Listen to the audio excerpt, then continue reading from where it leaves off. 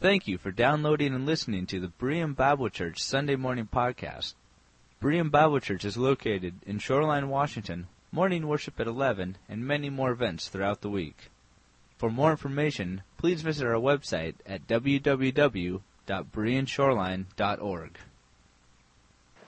As we mention each week, we're not really doing a series so much right now as we are working through our weekly Bible readings. So if you're not a part of that, I encourage you to, if you haven't started that, this is a good time to get started. We're just starting into June, so just pick up a sheet in the back and just start with us. We're just going to be preaching every week from one of the passages from our weekly Bible readings. And so I encourage you to follow along throughout the week and spend some time studying that. But we're going to be in Philippians. Paul is writing this letter, Philippians, to a church in Philippi, oddly enough, which is where the book gets its name, Philippians. Paul, so he's writing this letter, and as we before we get into our passage, I want us to kind of get some context of what's going on in Philippi. It's going to be helpful for us as we look at these few verses that Paul gives us here to understand who these people are that he's writing to. So Paul is writing to this city called Philippi. There's a church there that he's started, and he's writing to them. And Philippi was a Roman colony. Specifically, it was a Roman colony inhabited mostly with retired soldiers, retired military. So the idea was that when people in their military service finished, they didn't want the Roman city, the Roman government didn't want all of these retired soldiers coming back and hanging around Rome with nothing to do. And so they gave them land in different places around the Roman Empire where they could then live and establish and have a family and live. So Philippi is one of these colonies. And so people that lived in Philippi, when Philippi became a Roman colony, anybody that was already a member of that city, a part of that city, became a Roman citizen. And then obviously the military people would have been given Roman citizenship as well. So Paul's writing to a Roman colony filled with a bunch of retired military people and Roman citizens. So he's writing to them and he's giving them this letter. Now, the Romans had a very specific way of keeping control and maintaining control of their people. Do we have any confirmation students here today? Jenny, how did the Greeks keep control of the Greek Empire was the empire right before the Roman Empire. How did the Greeks keep control of their people? Do you remember? Make them all Greek. Exactly.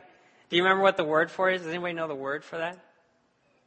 Hellenization, which just means, I really translate, it means Greekness or Greekization. And make them all Greek. So they would have Greek cities. They would make everybody speak the Greek language, and they set up their Greek religion. The Greek gods would be the gods that you now worship. And so when the Greeks would move through and they're establishing their empire, what they would do is they said, okay, now that you're conquered, now you're one of us. And we're going to give you everything that we have as the Greek society. We're going to make you like us. How did the Romans keep peace? Any other confirmation students that I can call on here? Yeah. Do what you're told. Yeah. Specific. Do you remember the term for it? It's a Latin term. Pax Romana.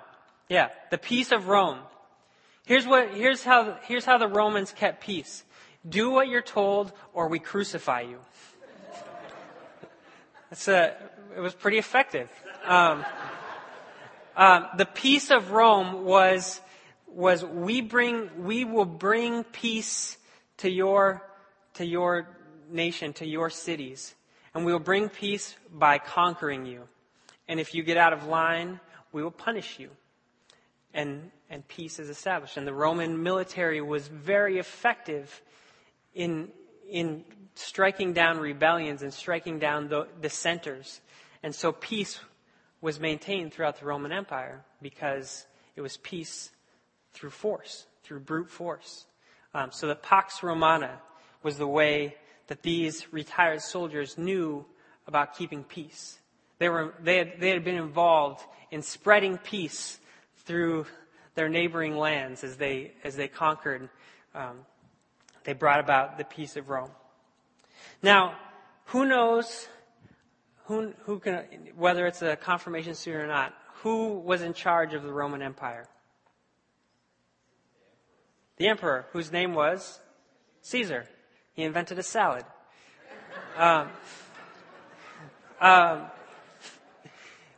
Yeah, Chris. What did he say? He said, let us have lettuce. Good. So Caesar is in charge of the Roman Empire. And this actually, the transition, I was looking this up on Wikipedia last night to make sure I got this right. So, you know if Wikipedia got it. The Roman Empire didn't used to be run by Caesar. It used to be run by the Roman Senate. But eventually, around the 27 BC is when Caesar began to really take control, and the Caesars began to gain more power, and the Senate gained less. So by the time that Paul is writing here, Caesar is the one who is in charge of Rome. He's the one who leads the army and who directs the army, and he is the one who brings peace. In fact, there were sayings that Caesar was your Lord and Savior, the bringer of peace. In fact, maybe one of our confirmation students can tell us, there was a saying, Caesar is Lord. What was that known as in the Roman Empire? Jenny, do you remember? What did they call that? Alex? Where's Alex? Is he hiding over there? Do you remember what Caesar is Lord, what they called that? What phrase they had or what word? Anybody? It was called the good news, the gospel. Caesar is Lord. And so Paul writes this letter to this Philippian church. And in chapter 2, let's just look at chapter 2 here real quick. We're going to be in chapter 4, but he tells them this, chapter 2, verse 5, your attitude should be the same as that of Christ Jesus, who, being in very nature God, did not consider equality with God something to be grasped, but made himself nothing, taking the very nature of a servant, being made in human likeness, and being found in appearance as a man, he humbled himself and became obedient to death, even death on a cross. Therefore, God exalted him to the highest place and gave him the name that is above every name, that at the name of Jesus every knee should bow in heaven and on earth and under the earth, and every tongue confess that Jesus Christ is Lord, to the glory of God the Father. Paul says that the way that this happened for Christ was through the cross. How did the Romans bring peace? Through the cross. But Jesus died on the cross to bring peace. And he says, at the name of Jesus, every knee shall bow, every tongue in heaven and on earth confess that Jesus Christ is Lord. Not Caesar is Lord. Jesus is Lord. So this is the context. This is the people that Paul is writing to. People living within a Roman colony of ex-military, people who brought about the peace of Rome, people who it was their job to enforce this good news that Caesar was Lord, and he says Jesus is Lord. Paul's writing from a Roman prison. He's in prison by this Roman military, by this Roman might, and he's writing saying Jesus is Lord. And he's encouraging these people to proclaim Jesus, not Caesar, is Lord. Now, Philippians chapter 4.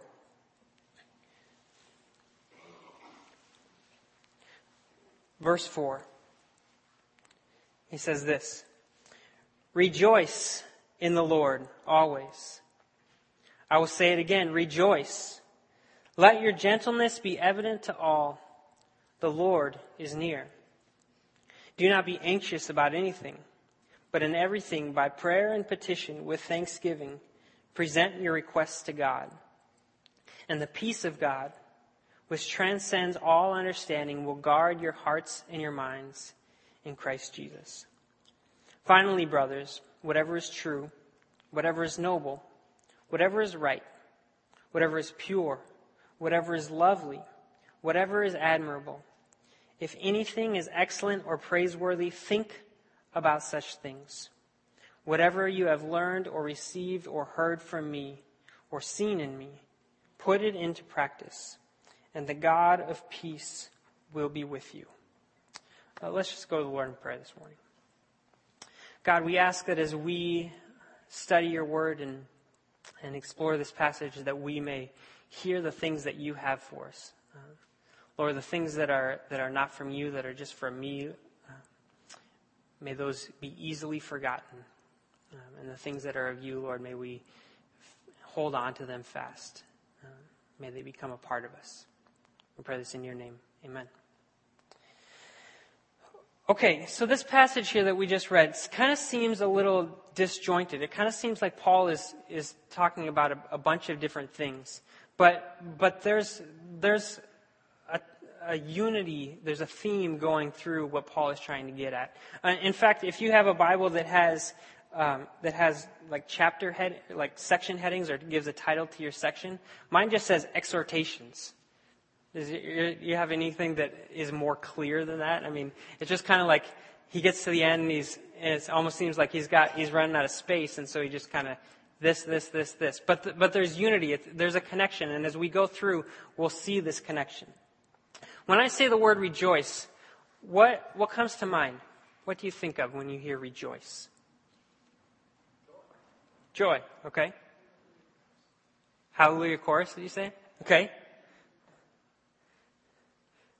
Phil, what did you say the other night?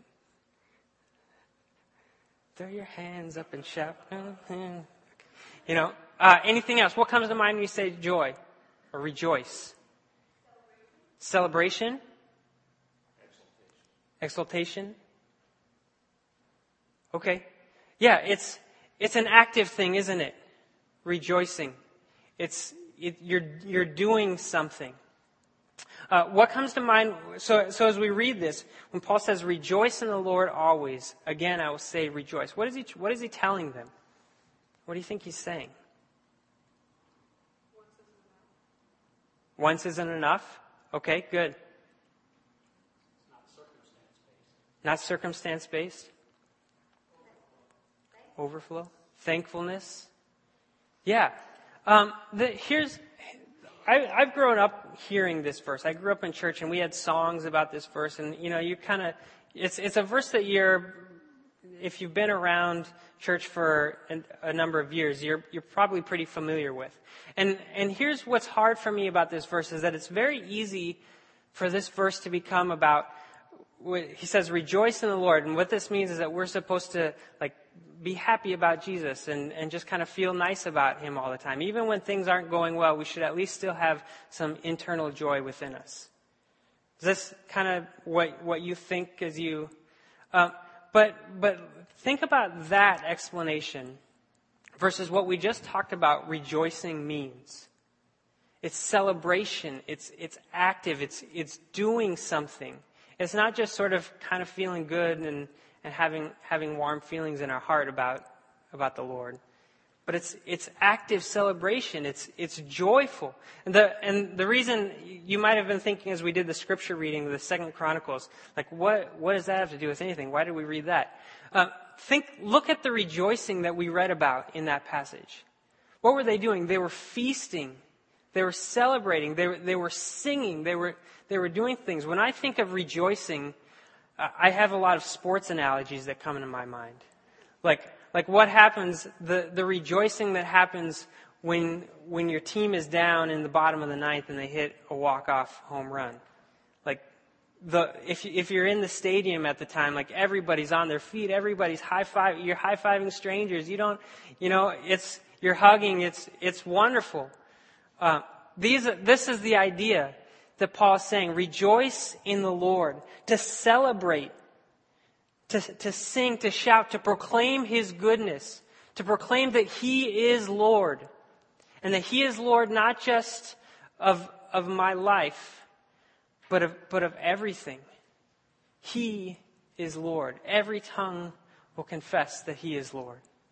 He is Lord. Rejoice, celebrate, proclaim it, share it. I mean, this is what we do, right? When something good and beautiful happens in our lives, or even something that just gets us excited that maybe not be that good, like a sports event, like you're high-fiving those strangers.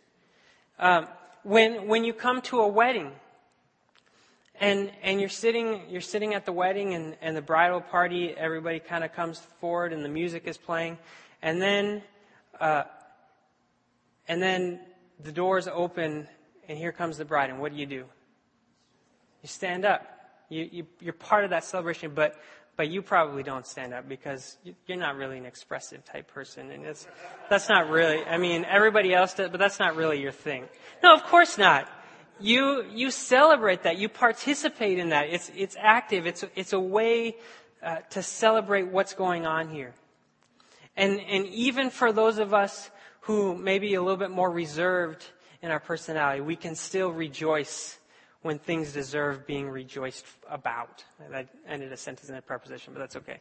We rejoice when things deserve to be rejoiced about. And this is what Paul is saying. Rejoice in the Lord. Celebrate the Lord.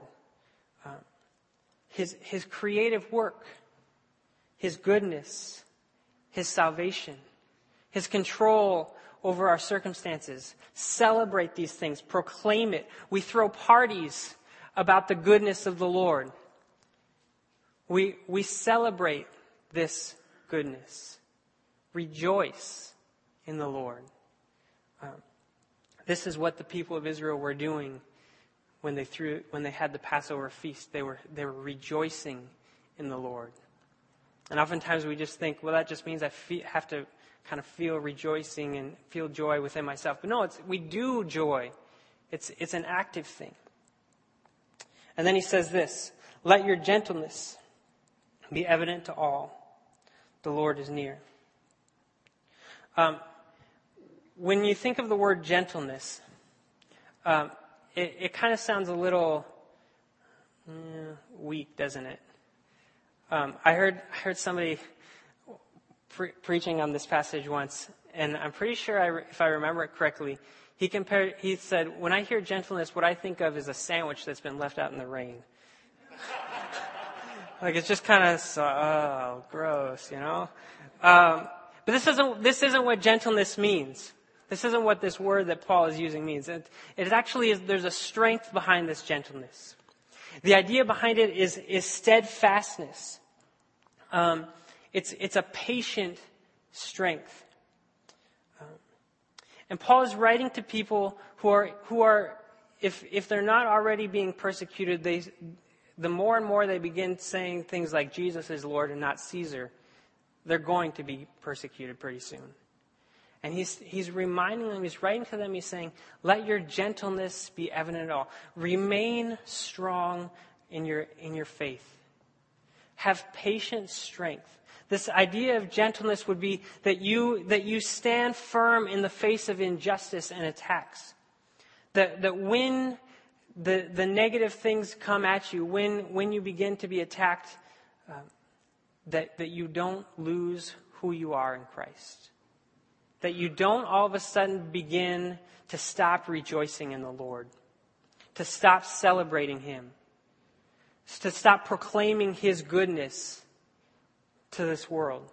And you begin instead to fight back with more persecution against the people persecuting you.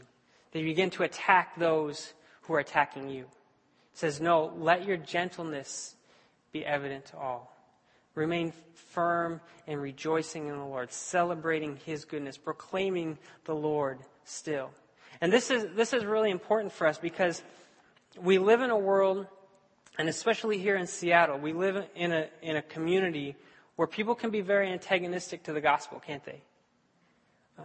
And sometimes our tendency when we hear, do you hear what they're saying, or do you hear what they're saying about Christians, or our tendency can be to attack back, or to get angry or bitter or get defensive.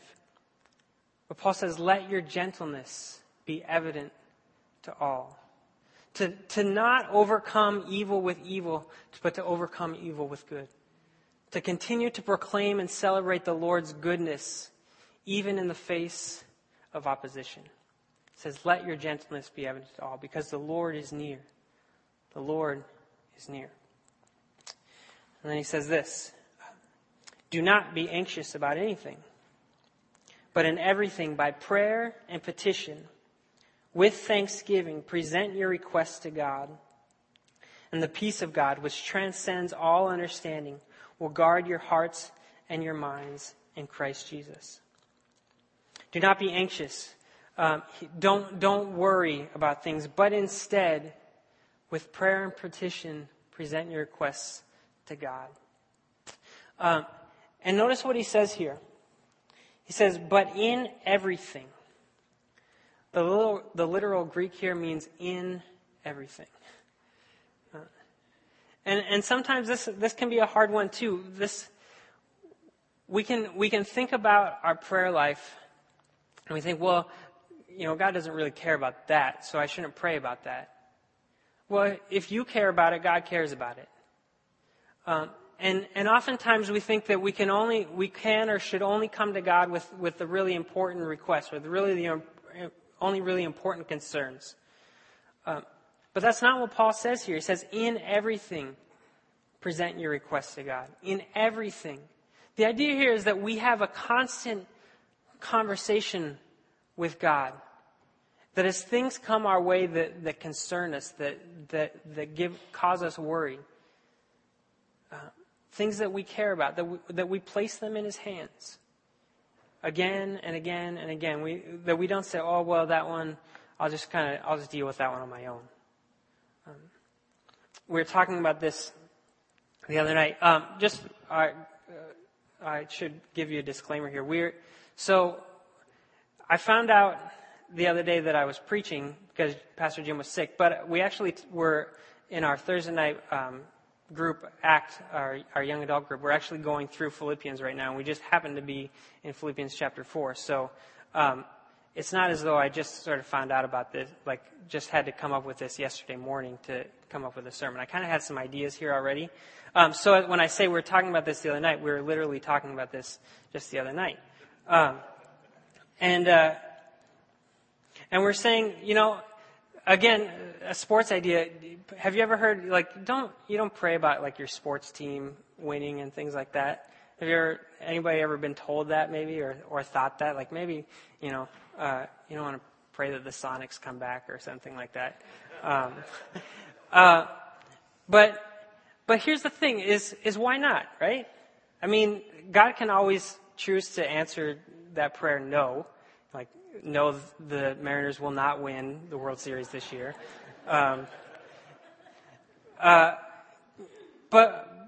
But if it matters to us, why not pray about it? There are people on that team who probably are praying to God about their performance, and that matters to Him. So why do you think God doesn't care about how they do? I mean, I think God cares about how I do in my job. I think He probably cares about how well you do in your work. And so, I mean, it kind of seems silly, but if it really matters to you, pray about it. If it matters to you that, you're looking for a parking place at the mall, pray about it. God could choose to teach you patience and have you park at the far end of the mall anyway, but pray. He says, in everything, present your requests to God. In everything. Put them in His hands. It doesn't say that when you do this, God will always be answering your prayers affirmatively and you'll get everything that you want. No. But what does he say? He says, when you do this, the peace of God, which transcends all understanding, will guard your hearts and your minds in Christ Jesus. That you will have his peace. That when you stop worrying and caring about all these things that you're trying to hold, and you're being weighed down by it, and you just take them and you place them in his hands, that he will give you peace. He will allow you to rest. And oftentimes the reason why we don't have that peace is because we're still trying to hold on to it ourselves. We're not making our requests known to God. And notice what he says here. He says the peace of God, not the peace of Rome, the peace of God.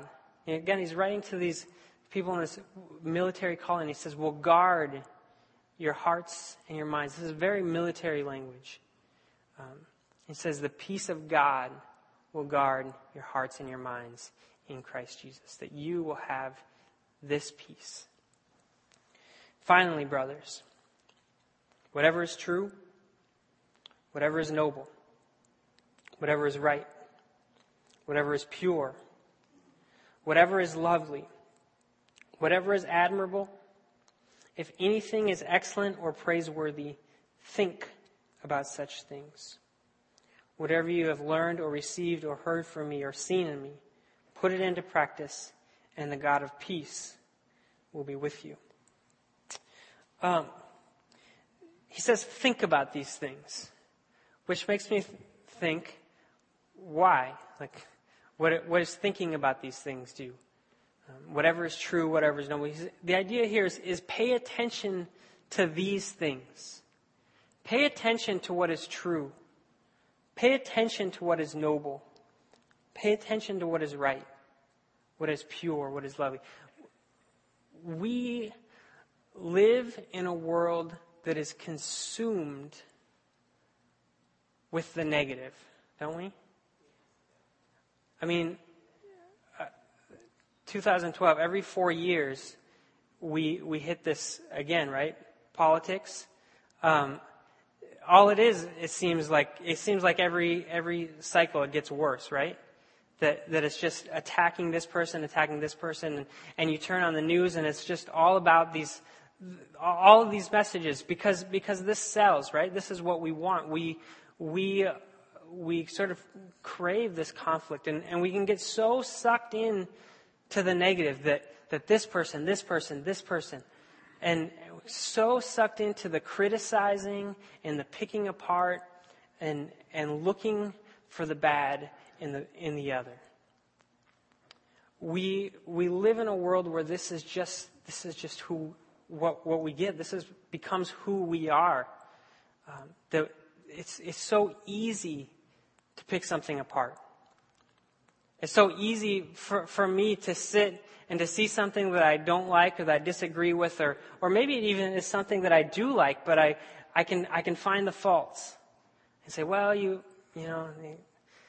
said this wrong, or And it's so easy to pull things apart and to tear things down and to fixate ourselves upon that which destroys, that which is negative, that which is destructive, those things that are not true, those things that are not good, noble, pure. These are the messages that we're filled with day in and day out. And I would say it takes real effort to consider, to dwell on, to pay attention to those things that are true, that are noble, that are right, that are pure, that are lovely, admirable, excellent, praiseworthy. It takes real effort to pay attention to those things. And this is what Paul says, that we become the kind of people who focus our minds on these things, not on these. That put our efforts into those good things, not into the negative. That we make this a part of who we are. Because how can we rejoice in the Lord? How can we celebrate the goodness of the Creator and the goodness of the Savior when all the time our thoughts are consumed with what is bad and what is wrong and what needs to be fixed. He says, no, focus your hearts and minds, set yourselves on what is good, what is true. And I think hopefully as we've been going through this, you maybe have seen a theme here. And if you haven't, I'll kind of try to lay it out for you. There's a lot of here. If we just kind of stepped out of this and we took these ideas that we've been talking about here and we took them to a self-help seminar, we'd have a lot to work with, wouldn't we? Rejoice. Just be joyful. Be gentle. Don't fight back, but just, be gentle to those who attack you. Don't worry. Don't be anxious. Focus on the good. Like we could pull all that out and give that to somebody, and they could write a book and make a bunch of money probably. So if you're looking for money, there you go. But what is it why is this not just self-help? What's the theme here? What's connecting all of this? God, Christ, the work of the Lord is in all of this. He doesn't say just rejoice, just rejoice in the Lord. Celebrate the Lord. Celebrate His goodness. Celebrate His salvation. Celebrate His work. Let your gentleness be evident to all because the Lord is near. Do not be anxious, but in everything, make your requests known to God. Place these things in His hands. The theme through all of this is the goodness of God. That He is Lord. He is Savior. He is the one that we are to rely on. He is the one that we are to rejoice in.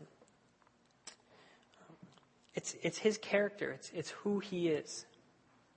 And this is what Paul says to this Philippian church from a Roman prison. He writes to them, rejoice. Rejoice in the Lord. To know His goodness. To know it and celebrate it always. And this is not circumstantial. I mean, again, he's writing from prison. It's not just, hey, look on the bright side of things. But it's celebrate the goodness of what God has done and is doing in your life. To actively celebrate it. To proclaim it in our lives. To live in such a way that we celebrate Him. And that when worries come our way, we hand them off to Him. We trust that He is working in our lives. Paul will say later, verse 11, he'll say, I'm not saying this because I am in need, for I have learned to be content whatever the circumstances. I know what it is to be in need, and I know what it is to have plenty. I have learned the secret of being content in any and every situation, whether well-fed or hungry, whether living in plenty or in want. I can do everything through Him who gives me strength. And this is what Paul is spurring these Philippians onto, to rejoice that Jesus is Lord, that Jesus is in control, that even when things don't go right, even when you're sitting in a Roman prison, you can rejoice that Jesus is Lord, that He has you there for a reason. He says, this, rejoice, rejoice, rejoice, rejoice, rejoice, rejoice, rejoice. The title in your bulletin was from Pastor Jim. If I had given a title, it would have been that. Just rejoice, rejoice, rejoice, rejoice, rejoice, rejoice, rejoice. I'll say it again, rejoice, rejoice, rejoice. This is the attitude. This is how we are to understand who God is and what He's doing, that we celebrate it again and again and again and again and again, that we throw parties for Jesus, that we have our friends over and we barbecue and we have great times because we're celebrating His goodness. We celebrate in any and every situation that we can celebrate the Lord is working, His goodness, that we rejoice in the Lord. Let's pray. God, I confess that it's so easy to focus on the negative. It's so easy to be consumed by those things that aren't true, that aren't noble, that aren't right. So easy to celebrate maybe the things that are happening within our lives and not paying attention to what you are doing in our lives. And so we ask for the ability to celebrate, to rejoice in you, to know you, and to proclaim you to our world with joy. Pray this in your name. May you rejoice in the Lord always. I'll say it again. Rejoice in the Lord always. I'll say it again. Rejoice in the Lord always. May you celebrate God's goodness. May you celebrate His salvation always.